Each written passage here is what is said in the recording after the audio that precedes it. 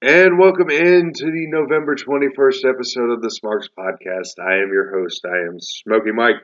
And the man that accompanies me each and every week on this, well, we're going to try and make it an hour and a half thrill ride, 2 hours. Who knows? Who knows how long we go because we always bring as good of a content as we possibly can. He is the man, the myth, the legend. And he's probably not too happy after Gus Malzahn decided to fuck up another possible victory against the Georgia Bulldogs, but he is one Keith Courageous. Champ, good evening, sir. How's it hanging? What's happening, Smokey?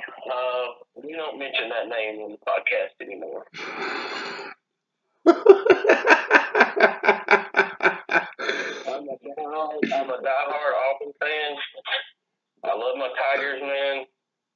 But at this point in time, to be honest, as I mentioned to you off air before, I'm ready for Alabama to beat the hell out of them, and so he can get packing. Damn. I mean, not a happy Gus Malzahn guy right here. Now, like you're sounding like I did with Butch fucking Jones, except at least it's going to be 8-4 instead of 4-8.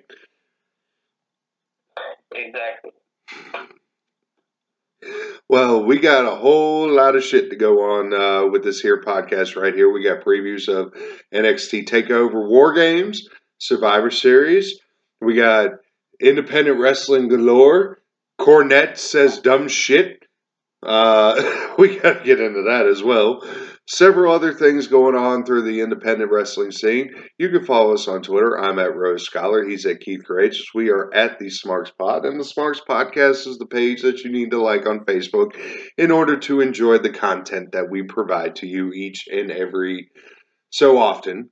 Because next week is Thanksgiving, and Champ, of course, with Survivor Series we get Thanksgiving, and next week I figure would be a nice time to just take a break, eat some turkey, just cool down the jets a little bit, getting ready for December. So this one is going to be a 2-weeker right here. How's it sound? Sounds good, man. We can cover 2 weeks worth in a couple hours, I think. I know. So let's see. We will be able to preview all since the Saturday after Thanksgiving is on the 30th.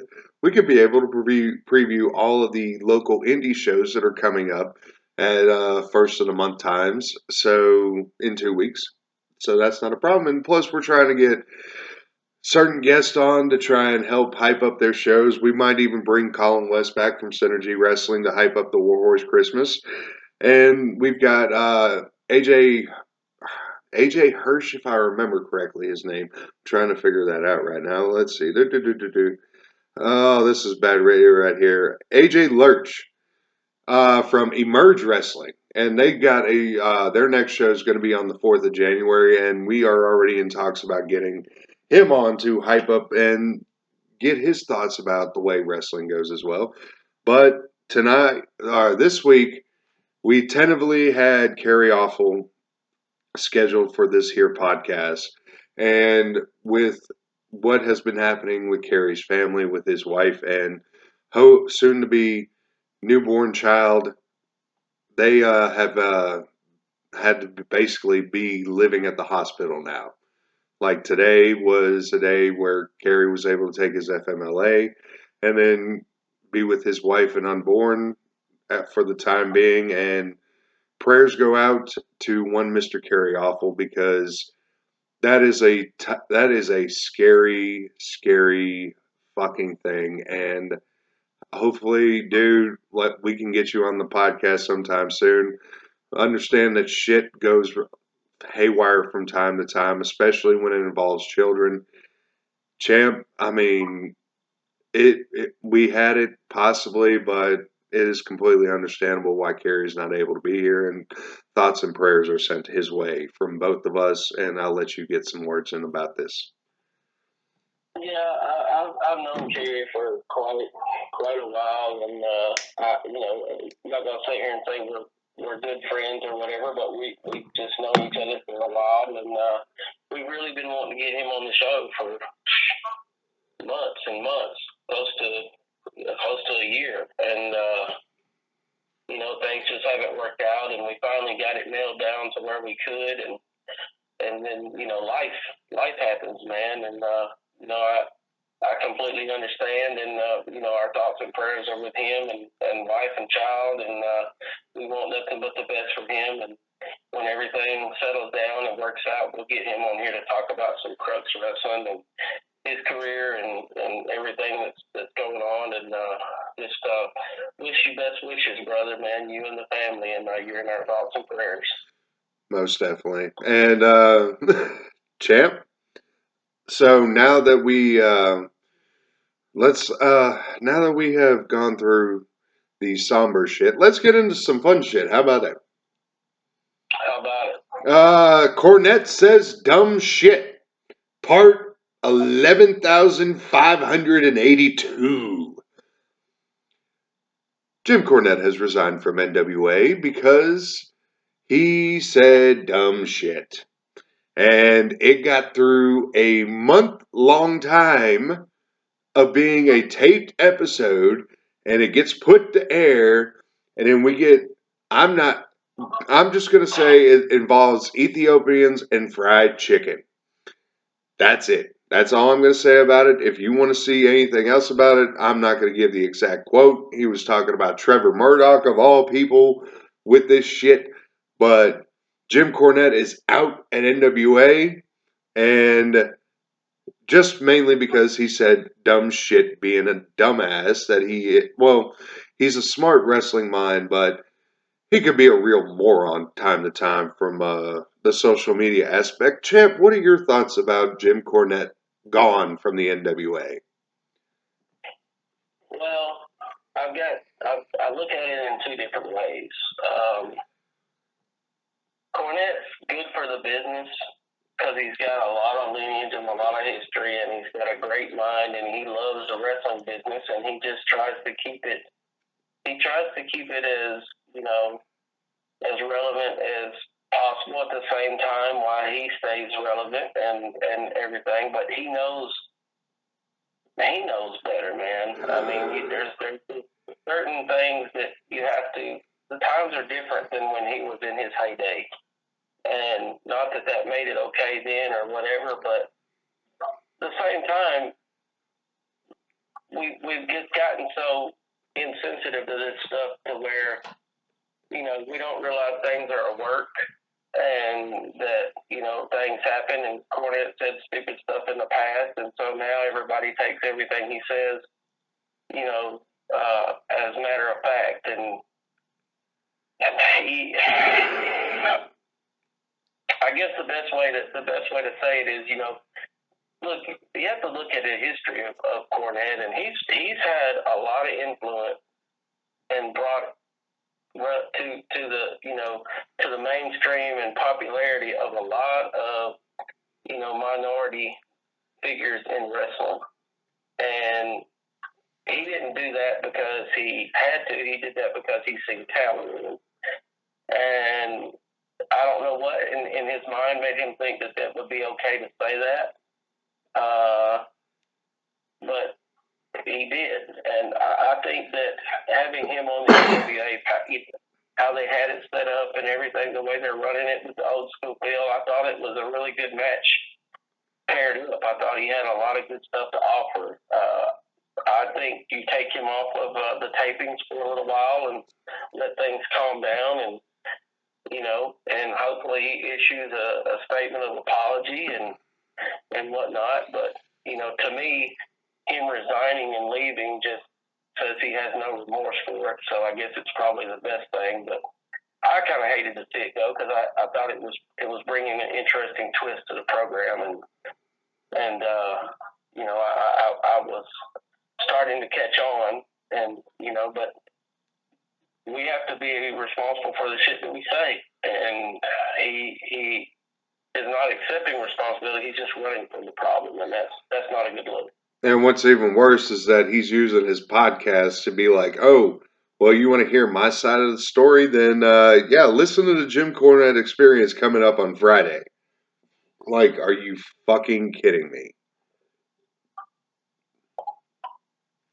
Yeah. I'm just confused with Cornette because he has this taste in one particular guy in All Elite Wrestling, one Mr. Joey Janela, and like he's got a whole red ass about anybody in the wrestling business named Joey.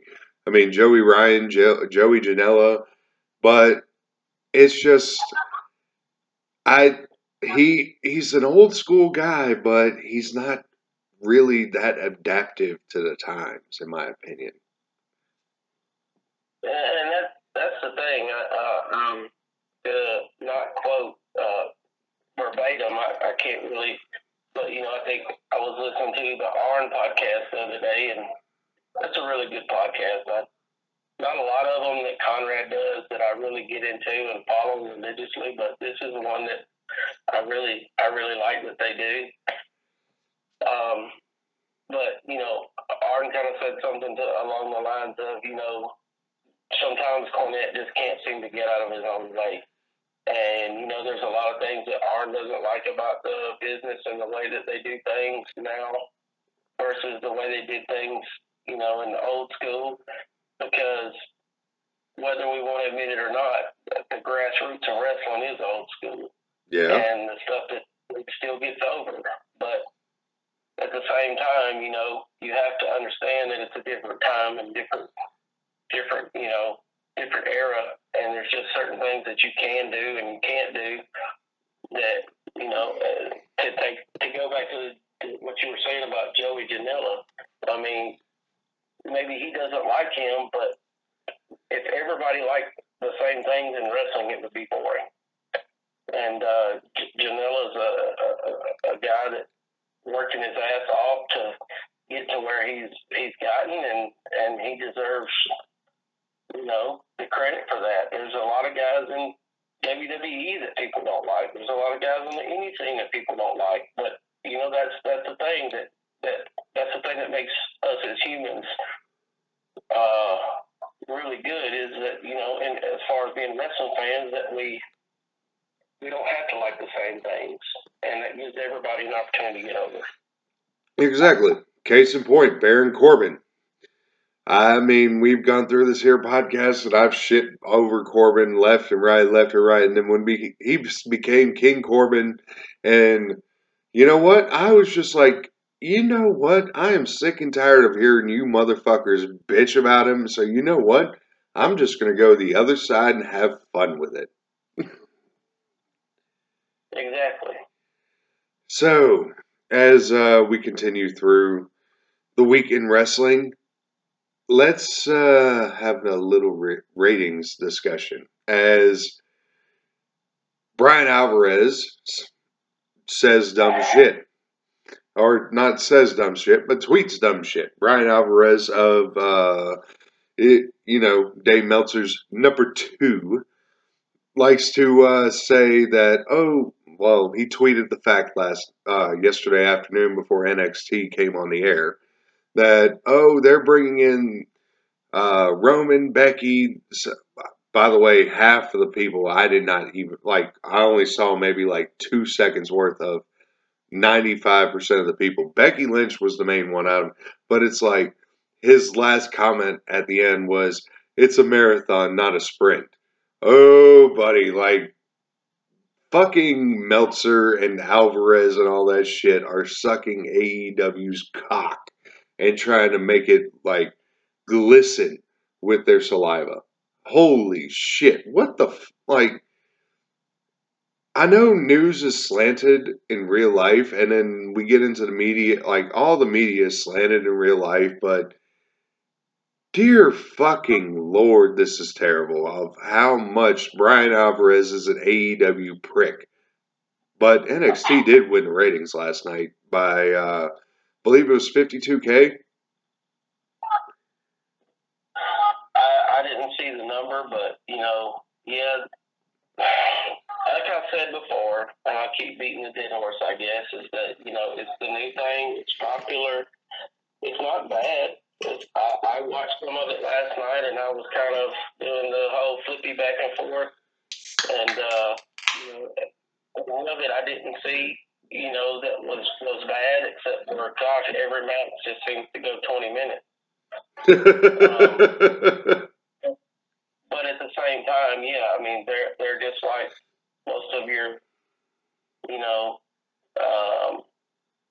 your standard wrestling fans, that they just sitting here and it's the new thing. It's the new thing. WWE's kind of bored them to death a little bit, and it's catching on, and they feel like it's an easy cheap shot.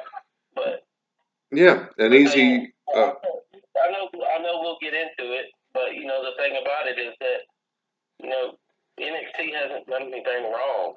They've done nothing but capitalize on a situation and made the main roster better. And if I remember correctly, like I didn't record AEW last night. I recorded NXT because I do a little DVR and all this stuff in AEW.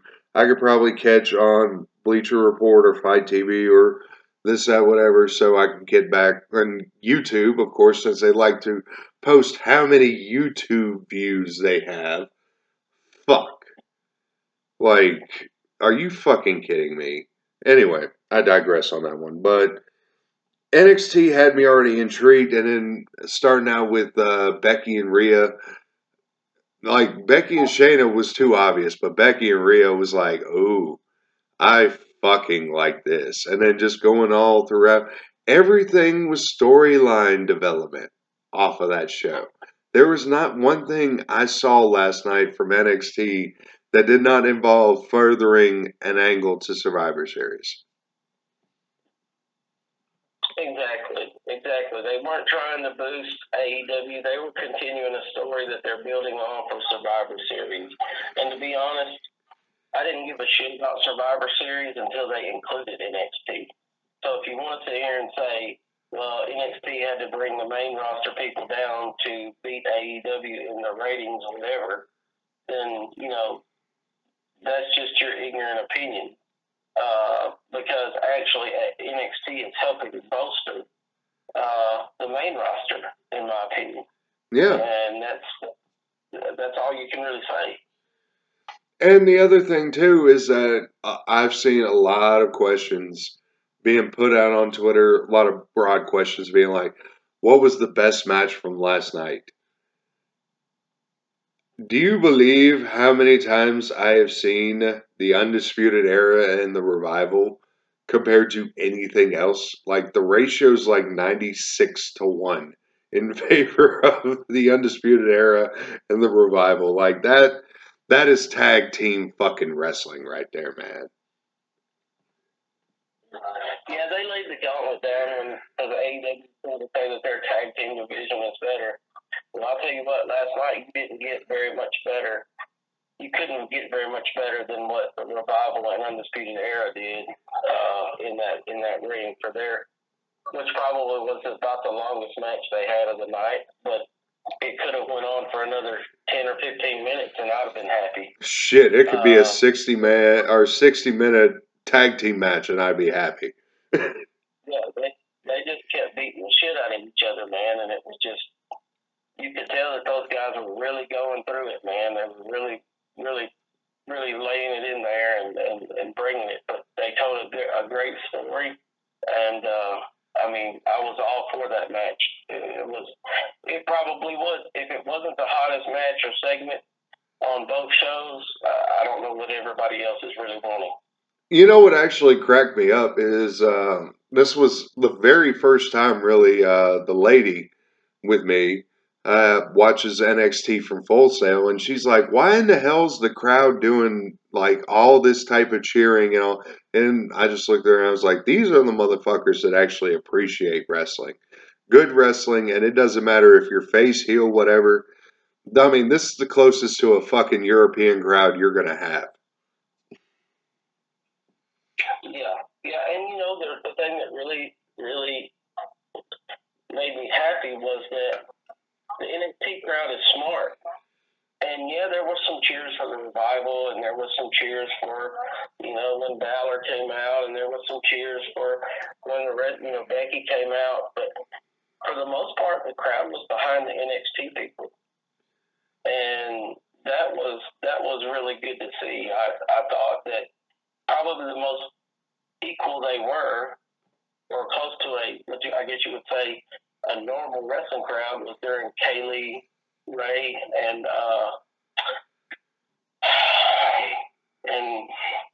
the Kick Girl. Dakota Kai? Dakota Kai. Yeah. That was the closest that they were to a normal match as far as cheering the baby and booing the heel. In my opinion, the rest of the time they were fully behind NXT.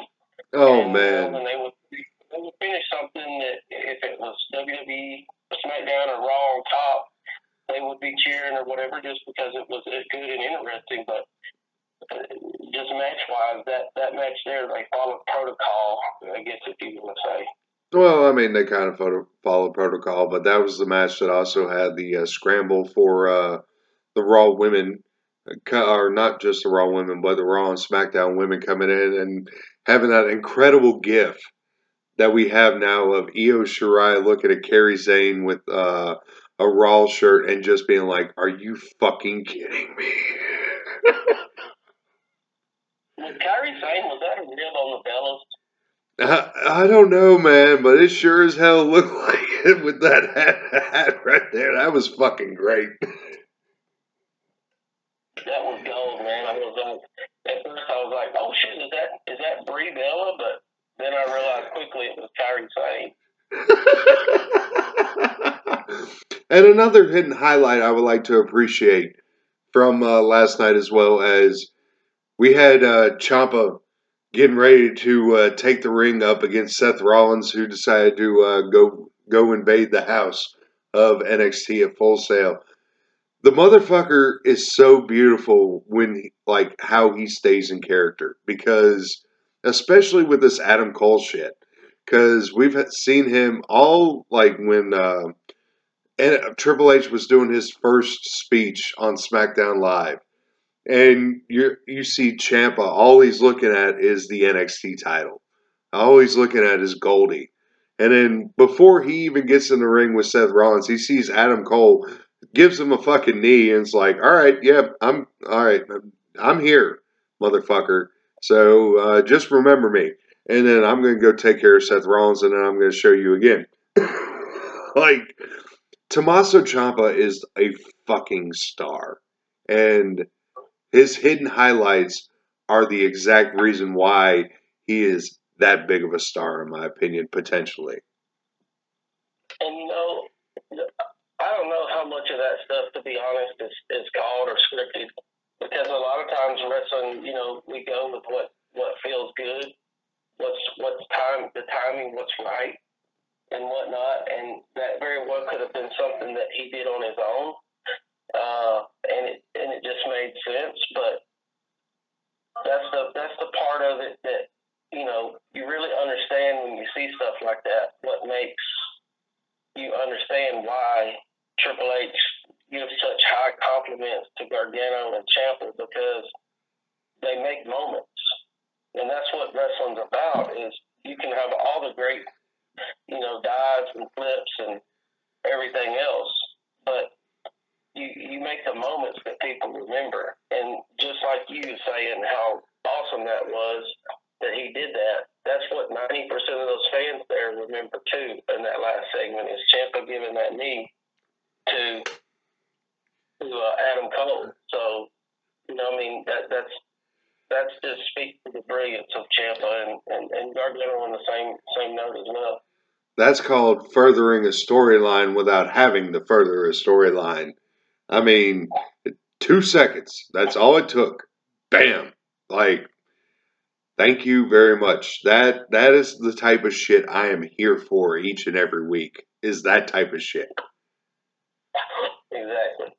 All right. So, Champ, if you are ready to oblige with a little preview action, let's go into what NXT TakeOver War Games is going to be bringing to us this Saturday night on the WWE Network. How about it? I'm excited for it, man. Oh, man. I mean, War Games is always good, and we got women's and men's War Games. I'm just I just need to probably give a PSA because a lot of people have had a lot of shit getting hacked. Disney Plus being hacked. Uh, like I've had to go through and change all my fucking emails because my shit's been hacked.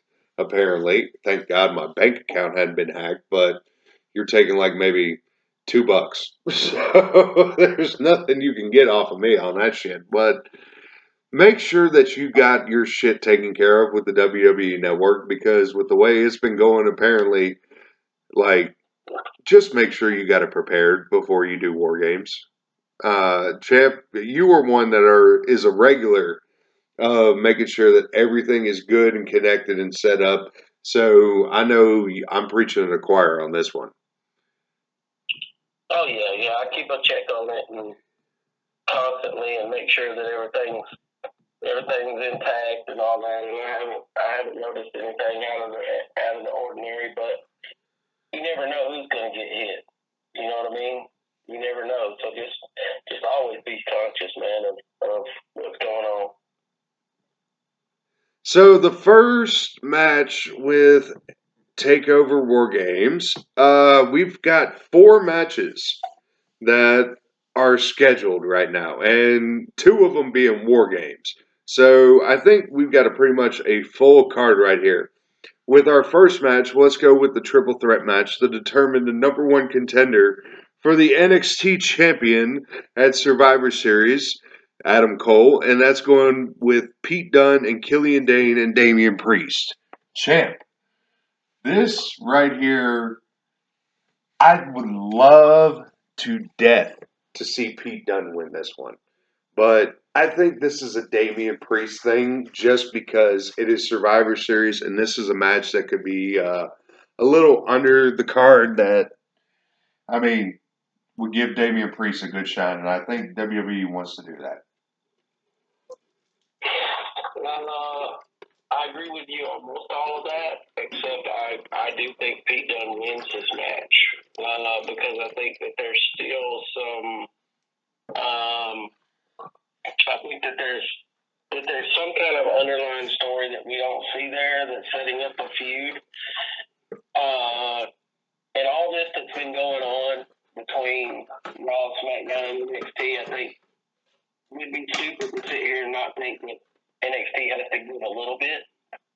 They can't just reap the benefits of everything and not give something up. And it's no uncommon knowledge how big Vince is on Pete Dunne. So I think that we see Pete Dunne win this match and get his opportunity to face Adam Cole on the big stage.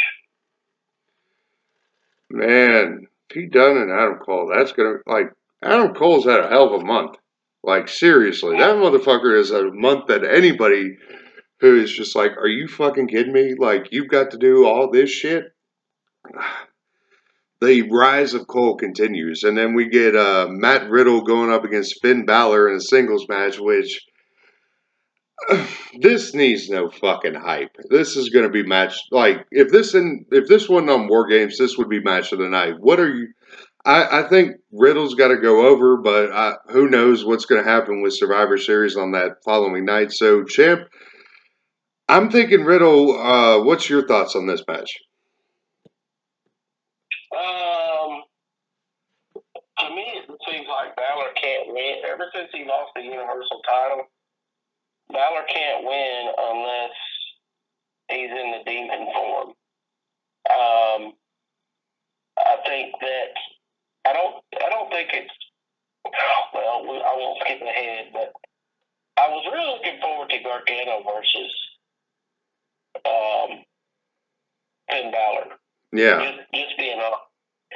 But if I have to take a second person to be in that match, I'm completely happy with Riddle. I don't know how well the styles really match up. I know Riddle's very versatile and can go and do just about anything with anybody, but at the same time, I still feel like there's something there that it's just not selling me on all of this. You know what I mean? But I think that the match is going to be fantastic.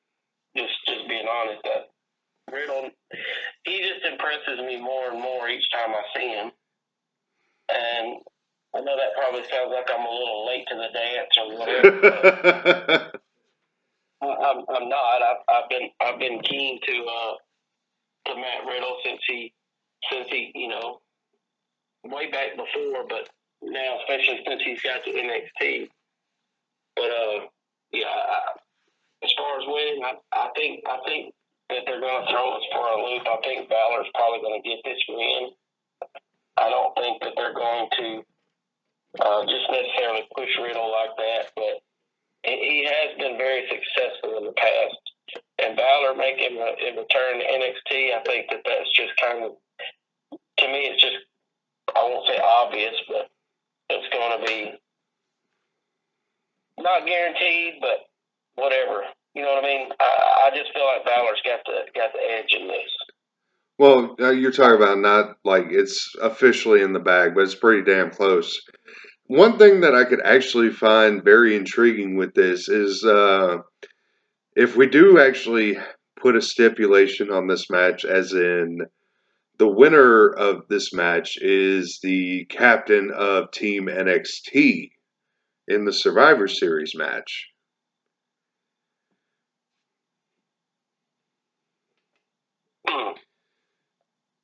I mean, well, we're going to get more into it, but with NXT not having a single team member announced for the men's or women's Survivor Series, we're going to discuss it a little bit more because these two matches right here are probably the main reason why there has not been any announcement about Team NXT, because we're in fucking War Games, champ. And we'll start out with the ladies with Rhea Ripley, Candice LeRae, Tegan Nox, and Mia Yim. Team Ripley going up against Shayna Baszler, Io Shirai, Bianca Belair, and Kaylee Ray. This screams a Rhea Ripley victory. And you and I have discussed this several times, and most of it off air, of how this possibly could end up with Rhea Ripley winning the match, or her team at least winning, so it would be her and Shayna continuing their feud to, say, like the NXT Royal Rumble takeover. But I really think the reason why we don't have any Team NXT announcements for Survivor Series is because it's like, yo, we got to figure out how the fuck these ones are getting out of War Games, first of all. And we've got, let's see, Shayna Baszler is committed to Sunday night with her triple threat women's match with Bayley and the man, Becky Lynch. And then also you've got Kyle O'Reilly and Bobby Fish committed to Sunday with their tag team triple threat match with the New Day and with the Viking Raiders. So, champ, first of all, you've got a night like War Games, and then you got a night like Survivor Series the following night. As a talent, your thoughts on the preparation for Shayna Baszler, Bobby Fish, and Kyle O'Reilly specifically, because they are already announced to having two matches. I mean, it's not uncommon. I mean, we don't want to sit here and act like it's going to be some phenomenal feat, because before, and maybe Shayna out of this equation, but I'm going to give her credit too because she's a phenomenal athlete. But in the interest of the conversation, from like say Fish and O'Reilly, when they were doing independence, shit, they would wrestle 3 and 4, 5 nights in a row. I think the main goal here is to give the crowd as much as possible. And the way I would be planning it out would be, let me be able to give the fans as much as possible, because it is a big stage. It is the pay-per-views. Stress with an S. Yeah. But to go into it, first of all, I would feel better if the War Games match was the second one that they were in, based off the fact that let's not get injured. Yeah.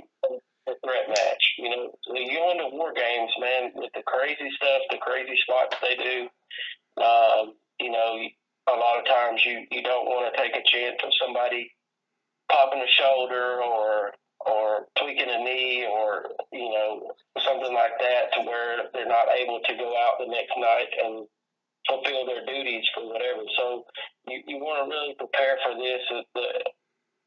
I guess being that it is such a big stage, they're going to probably put a little bit of extra emphasis on being crisp and being healthy for both nights. So that's kind of how, I don't know that they're taking that route, but that's kind of the route that I would be looking at it as let me just figure out the best way to give the fans the maximum I can, but save my body at the same time. Actually, you know, I completely forgot about the other two of the Undisputed Eras. You got Roderick Strong in his triple threat match going up against AJ Styles and Nakamura, as well as Adam Cole doing his NXT Championship defense the very next night against the winner of the triple threat match that we discussed with Pete Dunne, Killian Dane, and Damian Priest.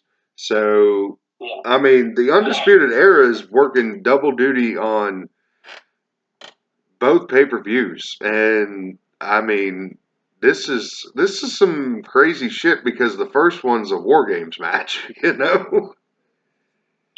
And that's exactly what I'm saying. Is like, you know, a lot of times, you know, if you're in a triple threat or if you're in a tag team match, you know, obviously your opponents they're gonna do their best to take care of you 100% to the best of their abilities.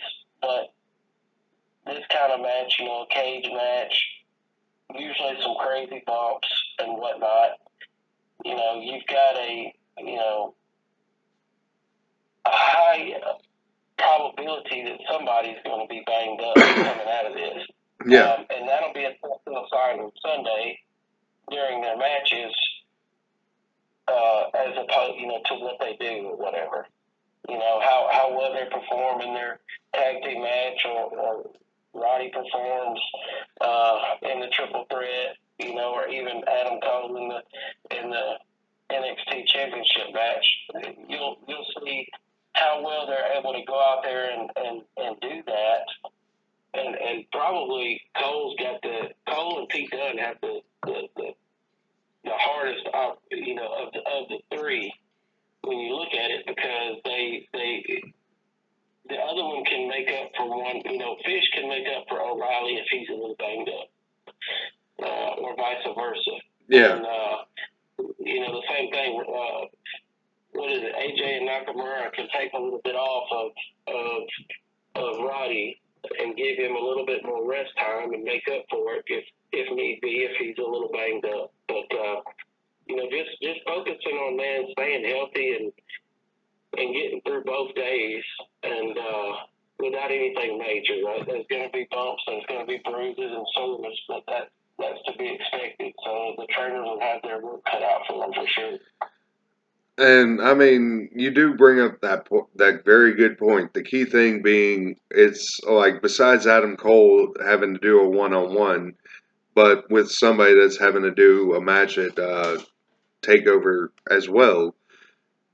The other ones are in a triple threat match, and like you put New Day against the Viking Raiders. That's a hell of a pay-per-view match. You put Becky and Bayley, hell of a singles match, as well as you put Nakamura and AJ Styles. That was a WWE World Championship match at a WrestleMania. Exactly. So, you know, you've got a lot of great help in there to be able to look out for that talent if they're banged up or if they're slightly injured or, you know, or whatever. So I don't think there's a very good chance that somebody's not going to be in one of these matches. I don't think that'll happen. I think everybody will be there. It'll just be to what extent, you know, that they're there if a, you know, some kind of, you know, little hiccup happens and they're a little banged up. All right, so Champ, sorry, the lady friend decided to show up and join the podcast for a minute for a little bit of listening. Say hi, babe. Hi. But, all right, so let's go transition as we're discussing a lot with Survivor Series. Let's go into a little bit of a preview for Survivor Series. Let's start with that triple threat match for brand supremacy. That the first one being the secondary titles with AJ Styles, Nakamura, and Roddy Strong going up against each other. What was it that I saw? Oh, I saw this one that if Nakamura wins this match, he is no longer the king of strong style, but he is the king of strong styles. Yeah, I don't see NXT winning any of these triple threat matches, to be honest with you. Even though they're saying it's a brand supremacy triple threat match, the only ones that I see that actually, you know what? That's a hell of a, like, just going through it as I'm seeing the words brand supremacy triple threat match, and I see 2 of the Undisputed Era in 3 of those matches, or 3 of the Undisputed Era in 2 of those matches.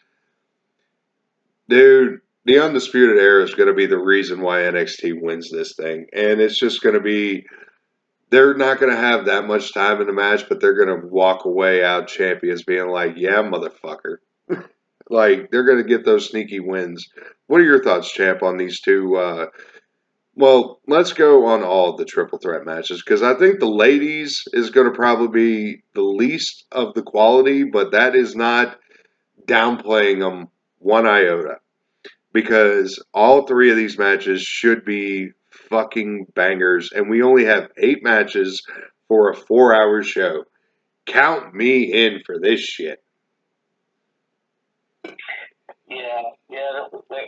I mean, obviously the Survivor Series match will probably take up a good bit of time, but it sounds to me like we're going to have some kind of fast finishes on at least a couple of matches, so it'll be interesting to see how they book that and what matches they choose to use that on.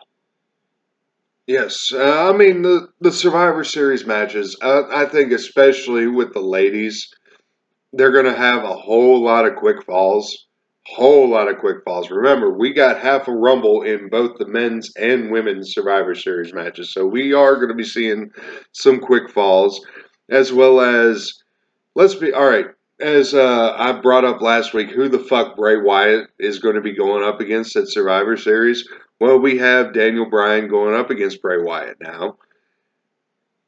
I don't know if I should be intrigued with this match. I mean, it's been only a week build-up, but you know what? Or a week-long build-up. Let me make sure that I got my spelling of words correctly as I enunciate. But this has some legs if done correctly. Granted, we're going to see Bray Wyatt over Daniel Bryan, but champ, I really think this could be one hell of a feud if done correctly. What are your thoughts on it? Well, we talked about this a few shows back about how, typically pay-per-views were ending stories. The Hell in a Cell pay-per-view, to be exact. Yeah, but how they've recently began over the last few years using pay-per-views to start feuds. But I've just got this strange feeling. When I saw this, I was like, where did this come from? And Brian's one of those ones on the roster that, I'll be honest, that could take a quick L and still be okay. It's not going to kill him. It's not going to take the fans and turn them against him because of how much momentum and how popular the Fiend is. So I think we answered part of our kind of question a while ago was what one of these matches would be kind of quick, and I just got this strange feeling that this would be one of those matches as they continue to try to establish the dominance of Bray Wyatt.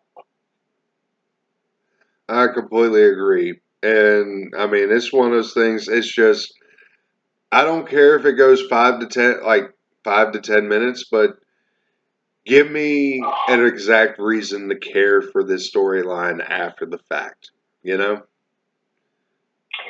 Yeah, I mean, if I was the one that was agenting this match, to me it would be, Daniel Bryan come out hot, give me some theatrics in the middle, and Bray Wyatt for a big finish, and to your point, between 5 and 10 minutes, depending on what they give them, would be adequate just in my personal opinion. But give me the lights out, give me some smoke, whatever you got to do to kill Daniel Bryan's momentum, and something crazy, and Just mixed in, and let's finish him off, and he's going to be okay. His popularity is not going to drop whatsoever when it comes to taking that L. no. And I mean, that's one of those things that we were discussing too last week was who has that credibility to take an L and still be fine with it. And this would be one of those times. And it could be one of those things to where I wouldn't mind seeing like Harper and Rowan maybe show up from time to time and be like, this could be a storyline that could have a lot of legs if done correctly. Yeah, definitely. Because remember, it was the Wyatt family that did help start the Yes movement with Daniel Bryan. Exactly, and just being completely honest, I think that Daniel Bryan in this match makes a lot of sense with his. Kind of lost my train of thought there for a second. Makes a lot of sense in the simple fact that I completely lost my train of thought. I'm sorry. Maybe something you say will trigger it.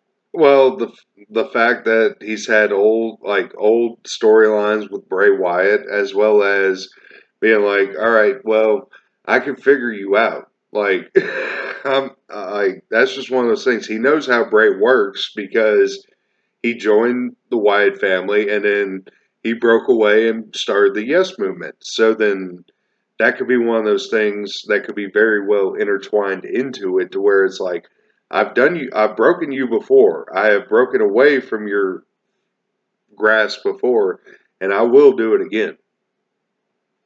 Yeah, what I was going to say, and what you said, something you said there kind of triggered it, was that I think the approach that they had with Seth Rollins, Rollins was kind of getting to the point where I won't say he was getting, the fans were growing tired with it.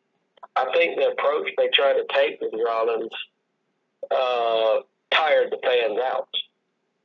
And I think that they've got a chance here to reboot and attempt what they were trying to accomplish with Rollins with Daniel Bryan, and they figured it out along with just who he is, man. I think that they're going to be able to capture what they were trying in the beginning and right the wrong, as they say. Very good point. Very good. The fans too easily turned on Seth Rollins. They were all for when he beat Brock for the Universal title, and then he moved from there on to Bray Wyatt. I think the fans were kind of Rollins got booked into a corner because the way the Fiend was going and like closing up the Lesnar angle, it was like, yeah, the booking committee especially fucked that one up. Exactly. 100% agree.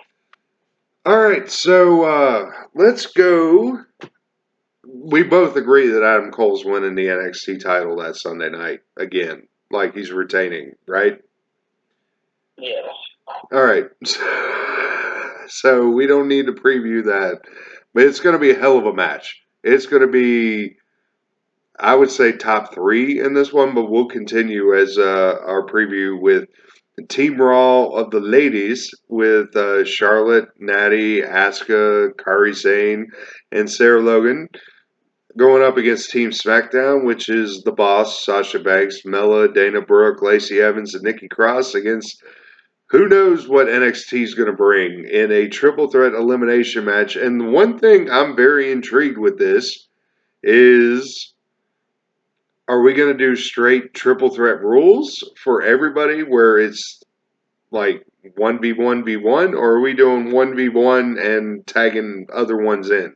Like, this is the only question I have about this match, because A, it's going to fucking rule, and B, let's see, what storylines need to get pushed? Charlotte needs to get pushed with Asuka and Kairi because of their match at TLC with Charlotte and Becky. So that's gonna Sasha Banks. There you go. I'm picking Sasha to be the sole survivor of this match. What are your thoughts, champ? She's kind of the odd person out, so it makes perfect sense. What she's saying is that for her to come out the victor on this. But to answer your question, it's my understanding triple threats have always been no rules, right? Mm-hmm. I mean, as far as the tagging and who can do whatever, not necessarily weapons and all that, but triple threats have always been pretty lenient on a lot more lax, yeah. Yes, so I think it's going to probably, a lot of it, with having to get 8 matches in 4 hours, a lot of it's going to probably come down to spot festing. I don't think you're going to see a whole lot of chin locks and wrist holds and whatnot. Oh, so God. I think we'll see some spot fest in this. And you're saying spot fest and Sasha Banks is involved in a match. Holy fucking shit. Hopefully she learned and she won't try to kill herself. I picked her to be the sole survivor. Are you fucking kidding me? Thank you for bringing that up. The funny part is that if we've got an opportunity for a botch at Survivor Series, the fact that we've got Sasha Banks in a triple threat match gives us a pretty good idea of who possibly it'll be.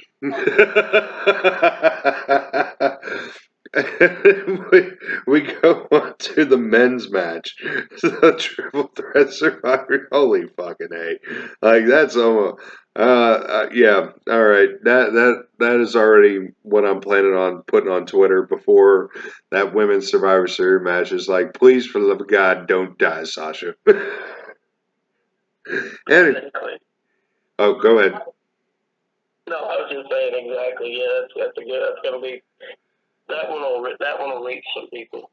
This is the match I think that's going to be match of the night. And that's the men's Survivor Series match, where you got Rollins, McIntyre, KO, Randy Orton, and Ricochet on Team Raw going up against Team SmackDown, which is Roman, Ali, Strowman, Corbin, and Shorty G.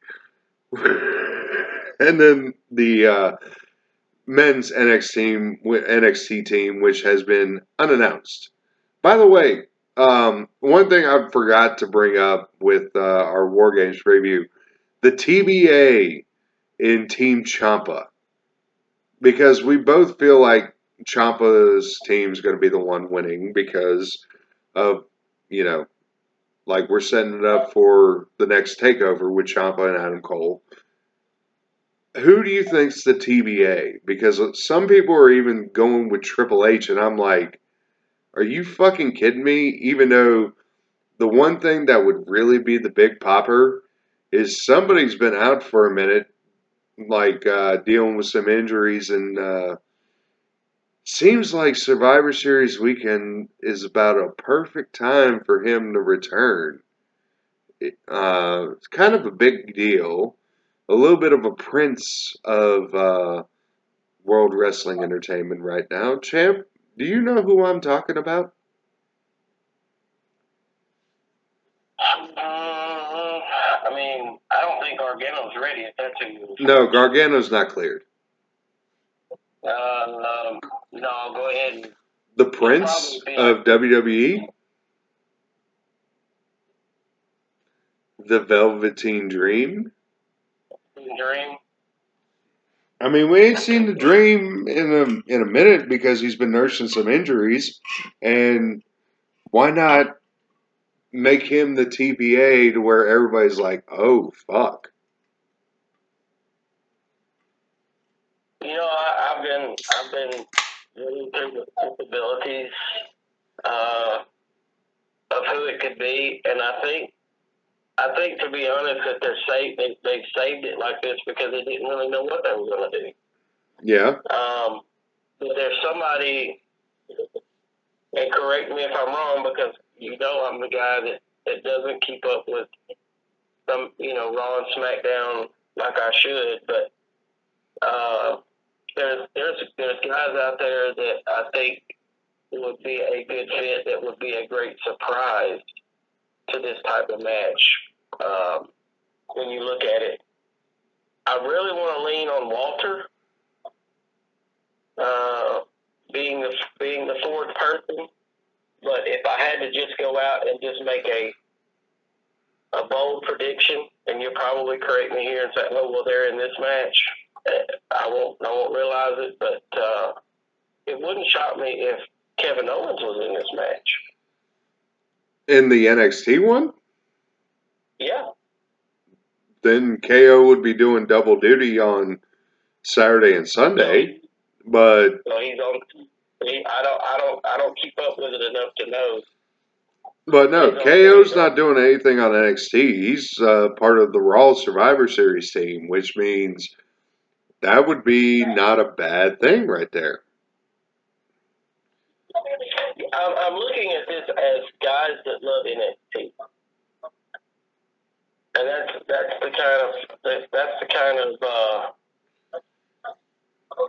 point I'm putting out here is that what guys love NXT that they would be willing to go back, but we haven't seen them. Sami Zayn? There yet. Sami Zayn? Oh, I just had another one. What if John Morrison is TBA? Because he has apparently signed with WWE again. See, that's what I'm saying. Like we're spitballing here. We're spitballing here, but there's so many opportunities. I don't know if you bring somebody back. I don't say debut. I don't know if you bring somebody back and put them in that match. I think it's going to have to be. Or you could do John Morrison back with the Survivor Series NXT team. As kind of Shawn Michaels. Oh, Shawn Michaels. Ooh. Shawn Michaels turns on Ciampa because it's common knowledge that he has a huge love for Ciampa and Gargano. Oh yeah, he has been the agent for the whole DIY storyline. And he has mentioned, and I don't know where I saw it, but he has mentioned that if he was going to have a match in NXT, it would be with one of those two. What happens if he joins the match and towards the end of the WarGames he super kicks Ciampa because Ciampa's not working as far as we know the WarGames or the Survivor Series. Yeah. It's to be announced. So what happens if he super kicks Ciampa towards the end of that match and Undisputed Era wins? Ooh. Very, very intriguing. Very intriguing indeed. We're spitballing. And that's actually a beautiful thing about this particular pay-per-view because, granted, we have the matches set in front of us, but those TBAs sitting right there can bring so many possibilities that it's just like, wow.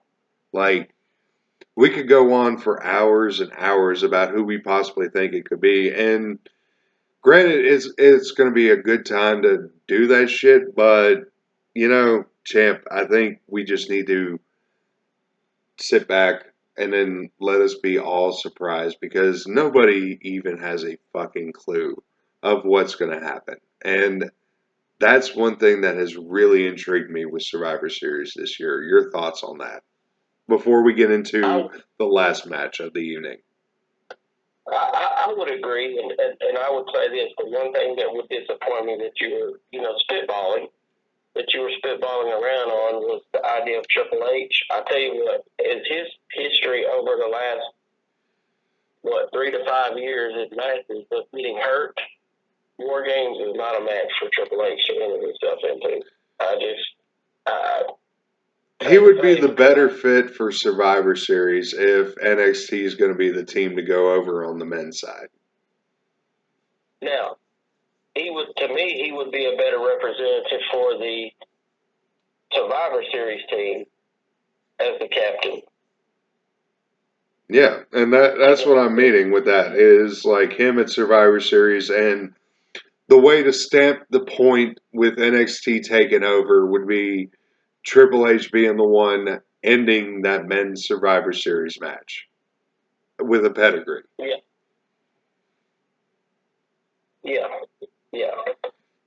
Now, interesting to see what they go with on the PBA, man.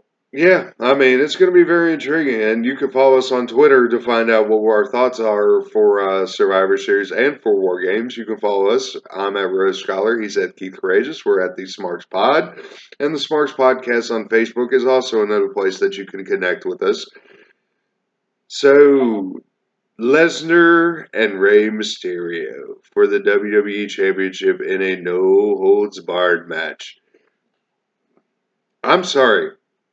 This is still a dream match, in my opinion. We have not seen these two one-on-one in a pay-per-view setting. Rey Mysterio seems to have found the fountain of youth and actually has been moving a whole lot better since his schedule got a whole lot lighter. Brock Lesnar works great with smaller guys. Daniel Bryan, AJ Styles, the last two Survivor Series. Both of those you could argue being matches of the night. Champ, am I wrong in thinking this could be another Brock Lesnar Survivor Series special and we could see another match of the night right here?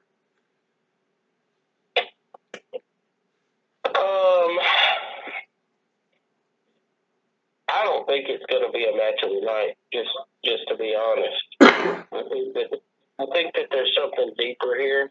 I think we're telling a lot deeper story than the fans are really giving credit for. I think Dominic's going to be involved in this match. Well, it is no holds barred, so I figured Dominic and Cain Velasquez might have some involvement in this match right here. I don't think Velasquez will. I mean, you obviously, it's not uncommon knowledge that you keep up with a little bit more of the behind the scenes than I do. I don't know if nobody said a single thing about Cain Velasquez, and it was just something that I brought up just because this has been the storyline going up to it. So, if you're going to tell a great story, then why not bring up the fucking past history of this match to conclude this storyline right here? Let me just sidebar here on something, and we don't have to get into a discussion. Just something that I really thought was interesting, and somebody had mentioned this to me. The whole deal with Cain Velasquez and Brock, the Crown Jewel, and then what's his name? Fury. What's his name? Tyson Fury. Fury and Braun Strowman. Mm-hmm. You know what I think that those really were? I really think that those were the WBA, the World Boxing Association, and the UFC helping Vince out And I know that Velasquez has been in the UFC, but he's got ties to him, and so he probably has a relationship with them at some point. I really think it was a filling out point for Saudi Arabia to see if there's any draw in having UFC or a big boxing show there. That could very much well be the possibility because you did see how much Tyson Fury made for that one match with Braun Strowman, right? Yeah, and there was a whole lot of deal brought out because Kane's not in UFC anymore.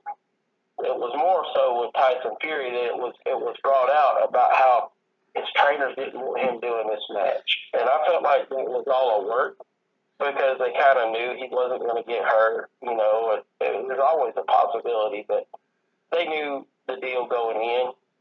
I really think it was a business venture to find out how much interest is there in the Middle East in hosting UFC fight or WBA event, just in my opinion. But I mean,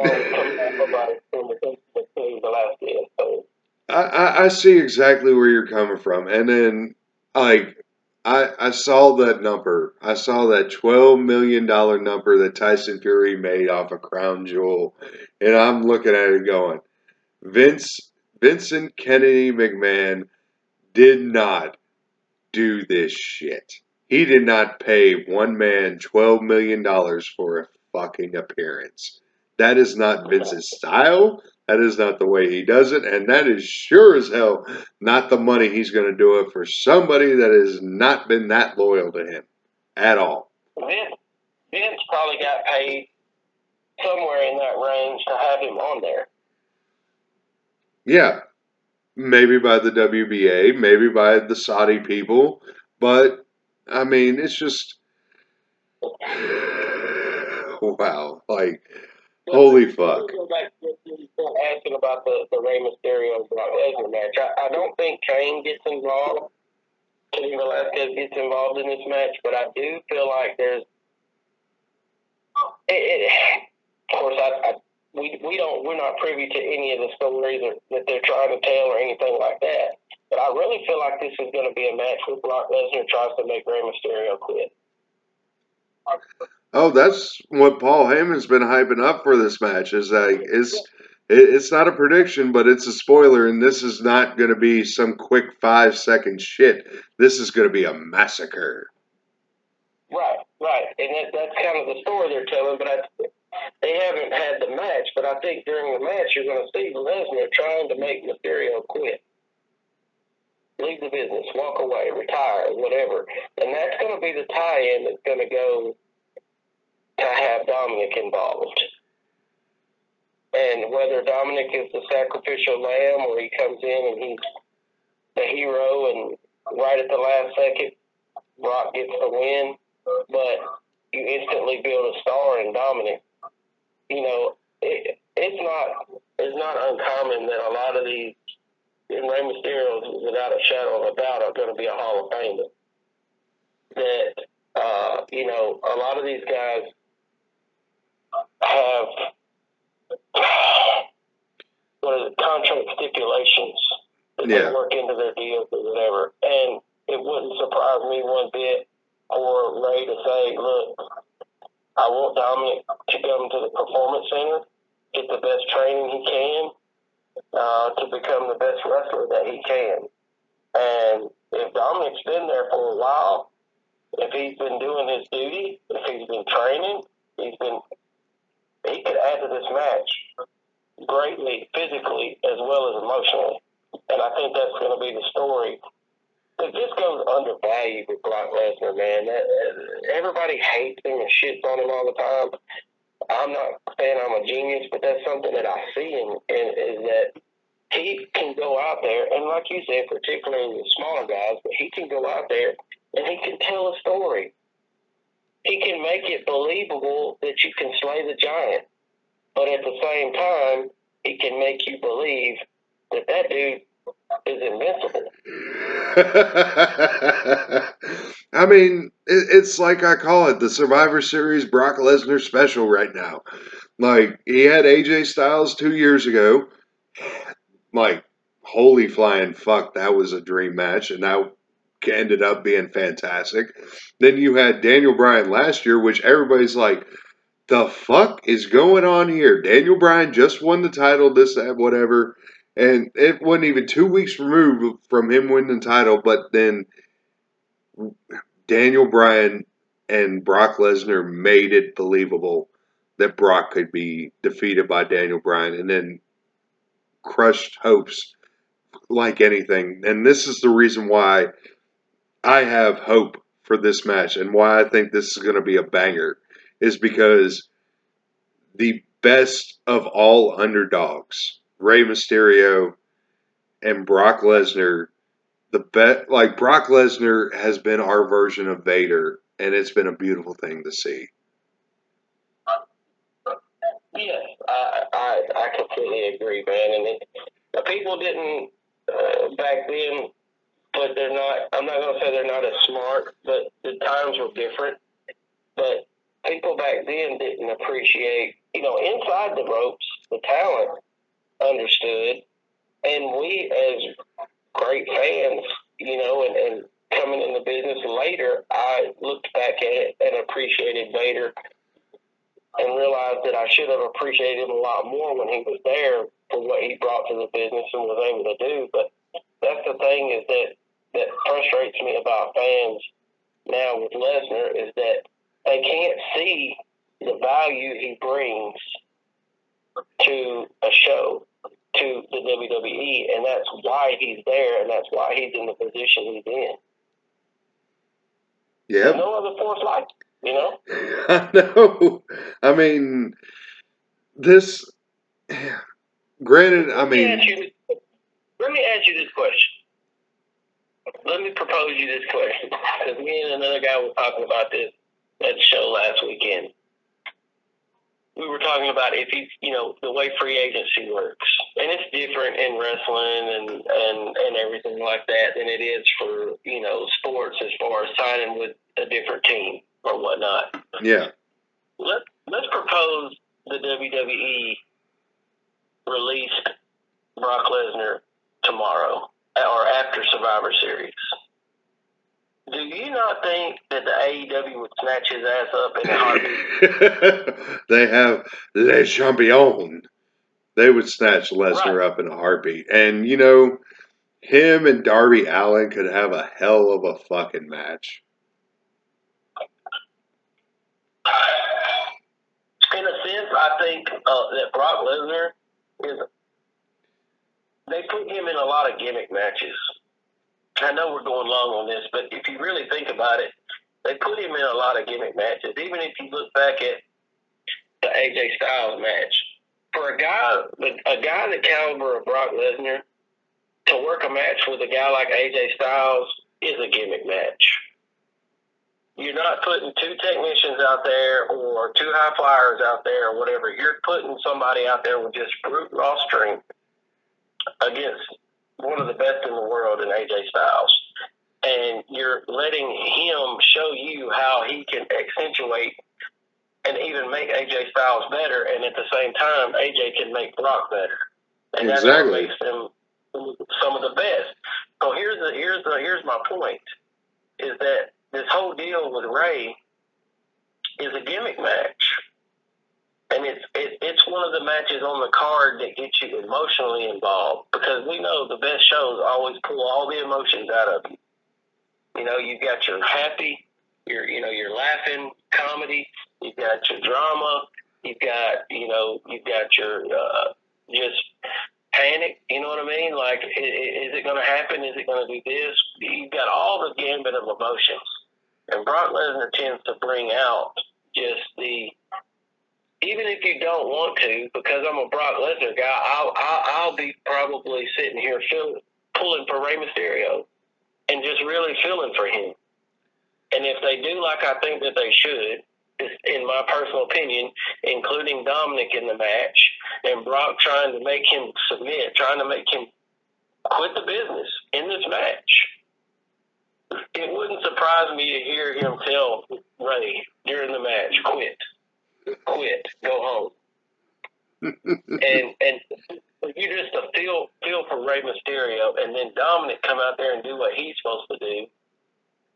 Everybody in that arena is going to be like trying to hold back tears, just in my opinion.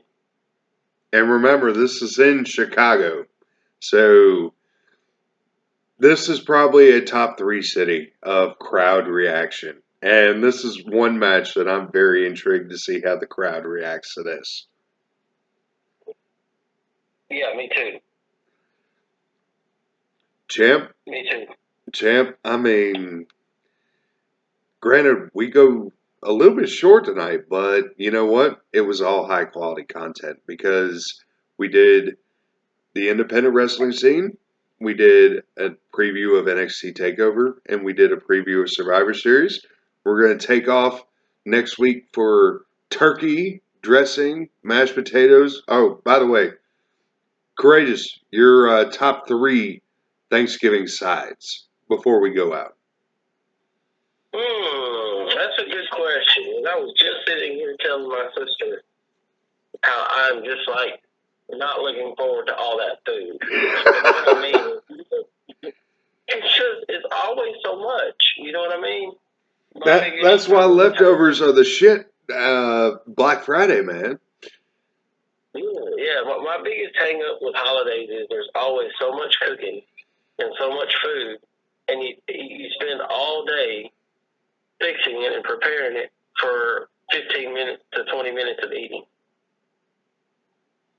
But I guess my 3 favorite side dishes. I'm a big sweet potato casserole guy. Oh man, I love sweet potato casserole. My sister makes a killer macaroni and cheese, man. So I love macaroni and cheese. And probably green bean casserole, man. You got to have your veggies, man. You got to have your veggies to balance it out. And it doesn't get any better than a good green bean casserole, you know? Oh man, oh that sounds like some good shit. Like I would go with some corn pudding. If you don't know what corn pudding is, oh my fucking god! I mean, the way my mother has it, it's like cornbread and milk, just an extra 30 minutes soaked in there and all that shit, and it's fucking delicious. So it doesn't have any corn in it? Oh, it's got corn in it. It's got corn kernels in it. Oh, okay. Yeah, so, I mean, it's got corn in it.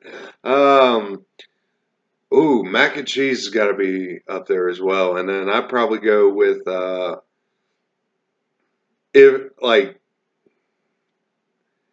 main thing with my stuffing, or actually, I would say dressing because I put the turkey in the shit. So, dressing's got to be there. It just doesn't have to have big ass onion chunks. Because one thing with onion with me is I love the taste of onion, but I hate the texture of the shit. So no onion chunk dressing for me. And man, I'm probably gonna get some hate tweets on this, replies. But you know, I mean, I like a good dressing, but a lot of times people don't know how to make it, man. I don't want it runny, and I don't want it super dry. It's gotta have that good content, but at the same time, I'm not usually a big dressing guy. But when that dressing is good, that dressing is good. That's kind of why I was just like, I needed to make some particulars in it because it's like, all right, yeah, big onion chunks, no. Super dry, obviously, fuck no, as you mentioned. And then it's just like when you get that right type of dressing, oh man, that shit is fucking gold. Definitely. Okay, so my Thanksgiving question, I'm share 2 corners quickly. The first one, are you a whole or canned cranberry sauce? Am I a what on the cranberry sauce? The canned cranberry sauce? I'm a can. I'm a can guy. You like the jelly? Yeah, me too. Me too. I pretty much eat the whole jar, the whole can myself. The main question is, what's the pie of choice? Pecan. My man. Champ. I would say a chocolate pie is really good, but pecan is my favorite. But I personally, that's right, you're hearing this out. Courageous is quite the chef, and so my buddy Smokey's gonna have to get one of these this year. The whiskey pecan pie. The whiskey pecan pie. Ooh, what kind of whiskey we talking? Usually either Jack or Crown. Oh, yes, let's do Jack because that's a Tennessee whiskey and I support things Tennessee. I can hook you up. Well, Champ, tonight has been actually pretty good. Like, we kept the time very well. We had a variety of topics that we discussed, even talked of turkey. So, and by the way, the Bears are going to rip the Lions a new asshole at the beginning of Thanksgiving, so y'all better be tweeting at me at Rose Scholar. You can tweet at Courageous, at Keith Courageous. You can also tweet at us at the Smarks-Pod. And just let Courageous know that the Bears could not use Vic Fangio on defense because they got Chuck Pagano. But on offense, God damn it, somebody needs to help them. Yeah. I almost wonder how come y'all just don't just pack it in and tank and try to trade and get Joe Burrow. Hell, I mean anything is better than Trubisky, man. Blow for Joe. Whatever, man. Whatever. But I mean, coming out of college, the field's going down, so I mean, hey, it's worth a shot. Blow for Joe. Oh my God, we can discuss Tua Tagovailoa next time that we do the podcast because we will have guests on, and December's not exactly a strong month for wrestling, so we can get into some squirrely shit. But Champ, I think it's that time, my friend.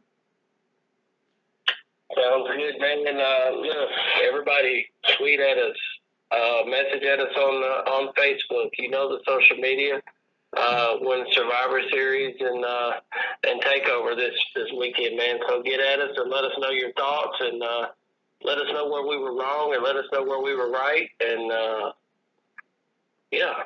So with that, we bid you, in the famous words of our boy Kenny Omega, good night, adieu.